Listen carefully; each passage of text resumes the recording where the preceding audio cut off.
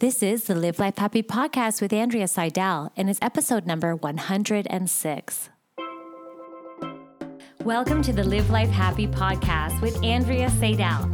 We're all about highlighting self-help, positive psychology, and books on well-being. We share the content and actionable advice so you can make normal life extraordinary. We are a community of lifelong learners, high achievers, and busy people. Get ready for your download so you can live life happy. I'm your host and addicted to reading, Andrea Seidel.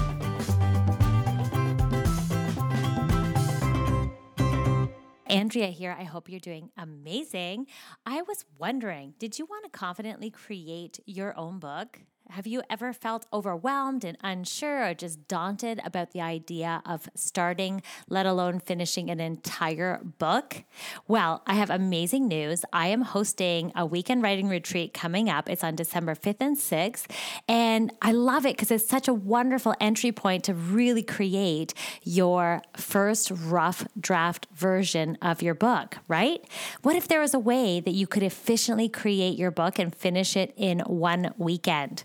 Okay, I'm not going to lie. It is a rough version draft of your book, but still it gains so much momentum just by focusing and doing your book in one weekend. So I'd love to help you turn that hard-earned knowledge and experience into a book. That is what I do. I'm a book doula. I created this book doula system that really helps turn dreamers into achievers and life changers through book birthing.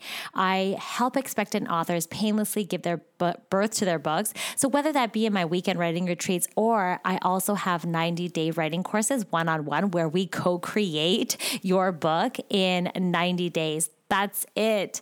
Okay, so I'm a best-selling author. I'm also a publisher, and I've been helping people write their books and birth their books for many, many years, and I would love to help you write your book. So if you want to discuss your book idea or just brainstorm an idea, or you want to bring your book to life, I'm your girl. I would love to hear from you. So go over to my website at andreaseidel.com, and it's time to stop thinking about writing your book and actually do it. Okay? I'm here to help you.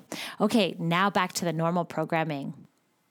Okay, I highlighted such an awesome book this week. It's all about, okay, you ready? It's about calming and quieting that inner critic. Now, I don't know about you, but do you have that thought inside your brain where, sometimes it's like the meanest person in the world? It's like, oh my gosh, how stupid are you, Andrea? Why did you do that? Why did you let that happen? Anyway, so all of us have these internal voices in our head. No, it doesn't mean we're crazy, but we do have voices inside our head that talk to us. And so this book that I highlighted this week is so great in so many ways because it really does help us make peace with our mind. And that's what this book is called. It's called Make Peace with Your Mind: How Mindfulness and Compassion Can Free You from Your Inner Critic. It's by Mark Coleman. This is such a great book. I'm going to highlight it today, and I'm going to give you the summary and the highlights of this book that you can really, the actionable nuggets that you can take away and apply to your life right away. So the inner critic is that voice inside our heads that reminds us that, you know what? You're not good enough. It's that mean voice that's not like our best friend. It's that insidious, those insidious thoughts that just keep showing up and cause us to second guess our actions and even doubt our own value. That inner critic is very overpowering. And you know what? It's time to get it in check. We can manage it effectively. And in this book, Mark really does take us through the steps that can help us to understand and free ourselves from the inner critic. And he really does provide us with actionable tools of mindfulness and compassion to help us navigate this inner critic and this inner voice. So in this podcast, this is going to be all about constructive insights on how we can, really influence or disarm rather that critic that seems to creep up, that seems to take over, that undermines our goals and prevents us from feeling free and happy and prevents us from a flourishing life, actually. So are you ready to make friends with yourself? Are you ready to be your own best friend and activate yourself to a place of well-being and feeling really, really good? So we can transform our mind from this inner critic to best friend. And that's what this book is going to teach us. So welcome to the podcast. This is where I summarize and highlight these wonderful books, all based in positive psychology, where I suck out all the actionable nuggets so that you can apply the learning to your life so you can take action and really benefit. Now, if something sparks your interest, I always recommend that you go out and purchase the book and support the author, because we know how hard these authors work, how much knowledge they have gained, and they're sharing that knowledge with us in book form. So it'd be wonderful to support the authors if things do support and spark interest within you. Of course, this is just a highlight, a summary, a takeaway. So the inner critic, and this is so funny, the way he put it in his book is he says the inner critic is like a bad accountant. Did you hear that?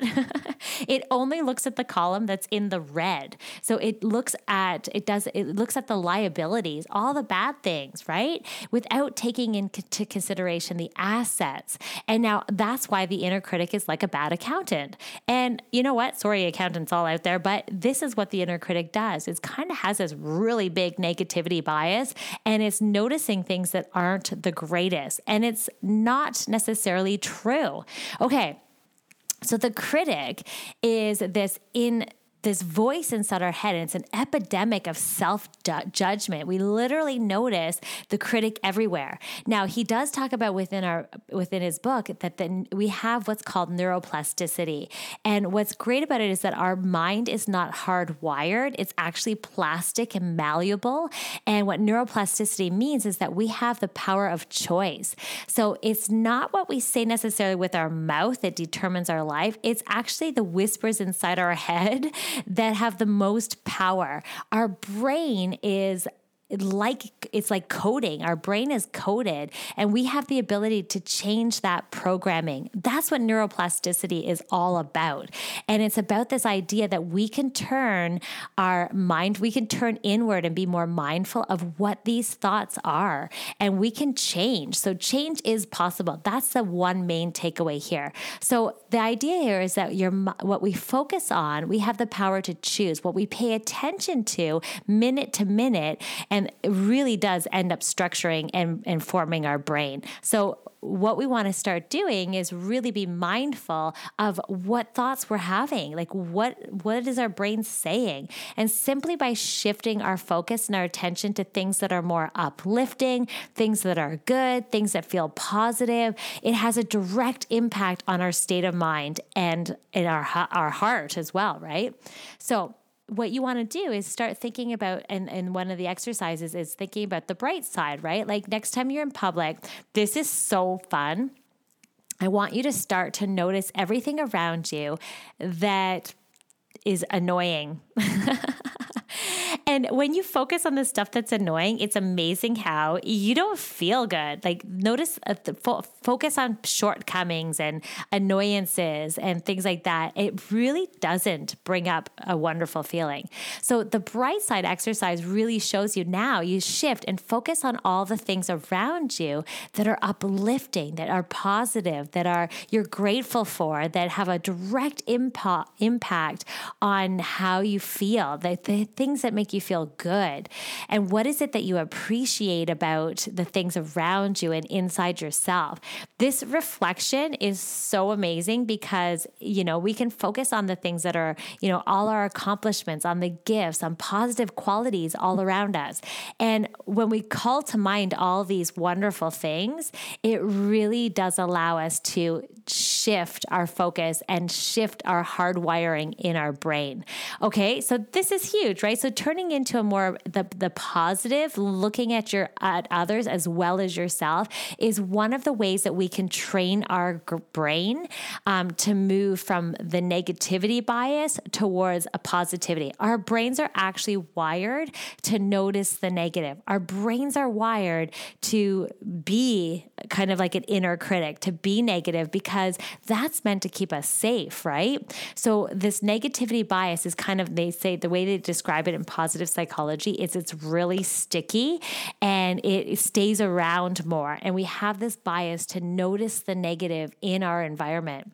So we need to train our brain We need to train our brain to see and make the more positive, uplifting, wonderful things in our life, like everything we're grateful for. We need to focus on that more in order to offset that negativity bias. And positivity actually doesn't have the same weight or the heaviness that negativity have. It's not as sticky. So we want to make the positive things a little bit more sticky. So take notice of when that inner critic is joining in on that conversation, right? I think sometimes like it comes up, it's like, oh my God, I really made a mess of that meeting or whatever comes up for you. Like notice the voice. And then he talked a little bit about imposter syndrome, and imposter syndrome is thinking things like, if they really knew who I was, or, like, who do they think that I am? Right. Or it's like, oh my gosh, if they ever found out, like things like that. Now it's estimated that 70% of people actually have imposter syndrome. This is that critical voice that really makes you feel like you're an imposter and that you don't belong. And it causes us to have this lower sense of esteem or worth. And so just understanding that is a very common thing. So imposter syndrome is very common. And sometimes we get that inner critic or that voice that comes out because we have that feeling of being an imposter. Like, what if they realize, oh my gosh, I don't really know this. All right. So the idea here is to understand the origin of the critic, right? We are wired to take things personally. Our brain thinks about 60 to 70,000 thoughts a day. So if you take a step back with awareness and you look at it kind of almost like a slideshow from a different perspective, you disentangle yourself from the thoughts and you distance yourself a little bit, you'll start to notice the impacts of the thoughts that you're having. And then recognize that it's not necessarily true, that these things that you are saying to yourself may or may not be true, but they're just simply thoughts. Just see them as like bubbles or see them from like zooming out the lens and looking at them. So the inner critic is meant to keep us safe. That's the bottom line, right? So it's really just doing its job. It's trying to protect us from future hurt. It's trying to protect us from embarrassment or a feeling of rejection. So the problem is that it doesn't always go away. It plays on and on like a broken record. So it's constantly repeating itself. So that's the problem. So we need to acknowledge the critic's value and that it does play a role, but at the same time, we need to intercept it when it's not helpful and when it's not relevant, when it keeps going on, right? Now, since we are social creatures, and when he talks about within his book that we have this need for love and this need for affection, the critic is there trying to keep this in harmony. It's trying to keep us so that, we're accepted in our community, that we have, that we make people like us and that sort of thing. So the critic is there for a reason. It's trying to keep this harmony. So we have to really think about finding this need to be loved and cared for. The critic is that function. So it's literally helping us to survive, to avoid humiliation or loss of love. But there's a problem with this mechanism, right? That critic doesn't know where to stop. It just keeps going and going. It ruminates and it makes things worse, and it may not be true. And we also can even mistaken it as reality. So it may not always be true. So consider, do you judge? Do you judge yourself, or do you judge your past, or or even think about a time in your past, like were you teased, or did your siblings tease you, or do you have friends that were had strong views about things, and how did that affect you, right? Like, is that where the inner critic comes from? I mean, is the inner critic like a drill sergeant of a parent that you had in your life when you were a kid, and then you keep playing that same record in your head? So the idea here is just to really consider, how might your judging mind initially be developed from something in the past, or something that, has been programmed in your brain. And then the next step is to really consider the fact that you can change that. So recognizing that inner critic is the first step. So using mindfulness, awareness, just becoming more able to recognize when that inner voice is coming up, that inner critic, when it's arising, when it's showing up, right? Notice that voice and what it sounds like, what it feels like. And then you want to start to pay attention to it when those thoughts are coming up. So notice what they're saying. And then the next thing is to question those thoughts themselves. Like, thoughts, are they there? Is it true? Like, what is that thought? And then the other thing is to give it a name, right? It's like, okay, like naming that inner critic. It's like, oh, there's, Crusty Kim coming out, or, negative Nancy. The idea is to really take the ownership of that inner critic and kind of detaching from it as a thought. And that's all it is. It's not necessarily true. And then step 4 is to really begin to remember all your gifts, all your experiences, all your talents,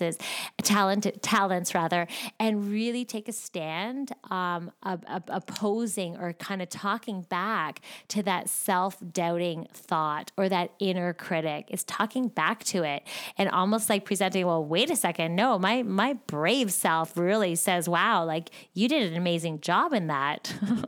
So the idea is just recognizing, the first step is recognizing that inner critic.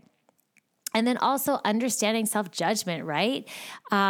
Sometimes we're so mean. So this inner critic attacks our value. It attacks us fundamentally. It really attacks our sense of self-worth.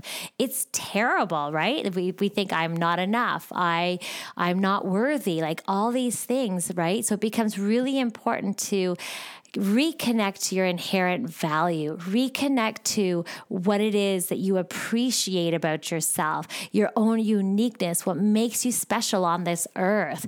You have value, you have worth. And the idea here is to rewire your brain by connecting back into this worth and what value you bring.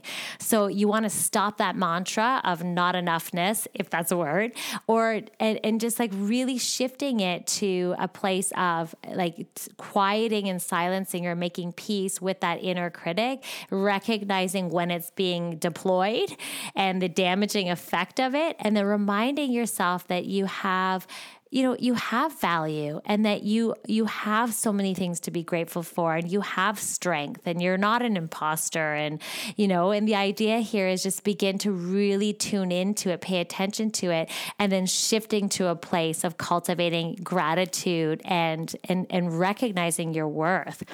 And I love the way he put in his book, he talked about the inner boardroom. It's like understanding the voices in your head and naming the critics. So like, do you have like a killjoy or like a persecutor or like a controller or an underminer or like a fault finder or abuser? Like, what's your inner voice? What comes up for you? It might be a penny pincher, a perfectionist, a judger, a nitpicker.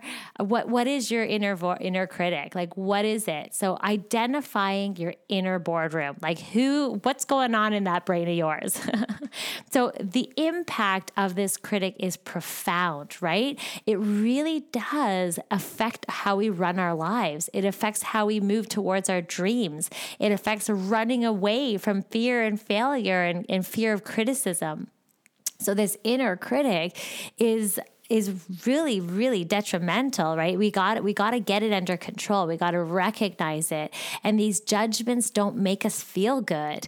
And these judgments, we start to believe them too. So one of the great things we can do is ask ourselves, is this true? What is this trying to say? It's stepping back and seeing it from a different lens. Like, what might lie beneath this? How is this voice trying to keep me safe? Is it like out of control now? Do I need to turn down the dimmer on this inner critic? And so just noticing if the critic is coming up in relationships or where they're coming up, where's the pattern?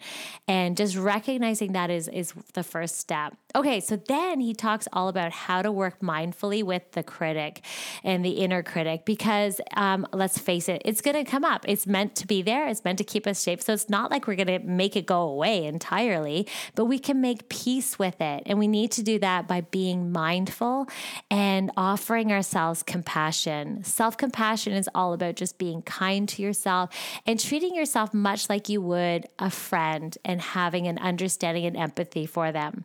So So the idea first is just the power of awareness. So cultivating mindfulness is the key to hearing and noticing that inner critic when it's coming up. And then it's also about saying hello to judgment, like realizing that judgments are just thoughts. It's like, oh, hey, judgment, I see you there. Thanks for, trying to keep me safe. That judgment isn't really serving me well. Just recognizing your judging thoughts. And then he talked about your Teflon mind. So really noticing like what's sticking. Remember that negativity bias, right? So the idea here is that we want to not identify with those judging thoughts. We don't want those negative, like the inner critic and the judgments to be sticky in our mind. We want them to kind of float off like Teflon. When you fry an egg in a Teflon pan, it just slides right out. That's what we want. When judgments do come up, we just want them to slide right out and not let them be sticky and not give them too much authority. And then he talks all about keeping it in the family. So recognizing the origin of the critic and identifying the critic's voice. Where did it come from? If you can't identify exactly where it came from, it's like, okay, well, where does it continue to show up for me? And what's the voice? What can I name that voice? And then make it funny. Like the joke's on you. It's like, oh my God, there's that crazy voice again. It's like, wow, they're really mean. It's like if I ever said that to anybody, so it's kind of seeing the funny side of and the ridiculousness of that critique or that inner critic and just finding the humor with it is really effective, and it removes you from that critic's voice. And then also having a reality check around it. Like, are your judgments really true? Like, are you really, terrible at doing that? It's like, I don't think so. Like, so sometimes we're so mean. It's like, I'll catch myself looking in the mirror going, wow, I look really tired. It's like, well, yeah, you look tired, but it's not like you look terrible. Like in the voice that's in my head is like, it's like, okay, well, what do you need? I need rest. I need to go to bed earlier. Maybe I need some more water, and then you just take action. It's like it's removing the judgment around it and just have it more of an observation, but turn down the volume on like the runaway critic. I could go off on a tangent about how tired I look and feel bad about it all day long if I'm not careful. And then, so that's the reality check, right? Like questioning the critic's view. It's like, well, is that true? Do I look really terrible? Or, it's like taking it and questioning it. Then the other part in his book, he talked about, sorry, I'm not interested. So the idea here is living with disinterest in that critic's voice. It's like detaching from it. It's like, oh yeah, I hear you. Thank you. Thanks very much. I'm moving on now. It's almost like it's not showing interest in it and cultivating that idea of having no interest in that inner critic, like hearing it enough that it's keeping you safe, but then turning down the volume. So the idea here is the power of self-compassion too. So not only becoming more mindful of that inner critic in order to really make peace with our mind, it's also about the power of love and self-compassion. So it's befriending yourself. It's like, you know what? You're not your own enemy. It's about thinking about healing your inner wounds. It's about giving yourself that self-respect and love and care and regard.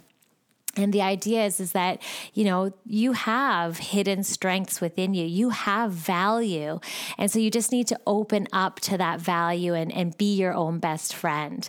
And turning that self-hatred to self-kindness and really cultivating self-kindness. It's like, you know what? It makes sense that I feel that way because that was really hard. It's like, oh, I understand that. It's like, it's almost like being very kind to yourself instead of like being harsh and judging how you've handled the situation. Like, well, that was stupid. Like, how stupid are you to stay in that relationship when it was so toxic? That's so mean. It's like, it makes sense that I stayed in that relationship because there was a lot of lovely things about it. And I have hope and faith when it comes to people and I believe in humanity. So it makes sense that I stayed as long as I did. Anyway, so see things like that, examples like that. So transforming your pain, like go from self-harm to self-compassion, really developing this idea of self-compassion and kindness towards yourself, and then also giving up hope for a better past. And that is so cool. Okay, I got to say that again, right? Giving up hope of a better past. So we can't rewrite the past. We can't, so oftentimes we blame ourselves. So the idea here is to offer yourself forgiveness, foster self-forgiveness, and recognize that the past made you stronger in this moment. And the idea here is to not critique and turn down that inner critic and just offer yourself self-forgiveness. So that's it. This book is so good. There's so many wonderful tips in here on how to make peace with your mind, how mindfulness and compassion can literally transform and move us and free us from that inner critic, because let's face it, it's going to show up because we're wired to. But the great news is that we have the ability of choice, and we have the ability to pay attention to that inner critic and maybe turn down the volume, recognize that it's there, honor it, but at the same time, not give it too much weight. So that's it, my friends. I hope you loved this book. If you like this podcast that's like personal training for your mind, you've got to come over to my website at AndreaSeidel.com, where I take all these books, I highlight, coach, and summarize the content in my unconventional book and coaching club. Let's face it, no one is sunshine and butterflies all the time, but we can make happiness a lifestyle. So I want to invite you to sign up at my website for my freebies and giveaways so that you can start each week positively. Finally, don't forget to subscribe on whatever platform you listen to, download and write a review because they really help grow the show.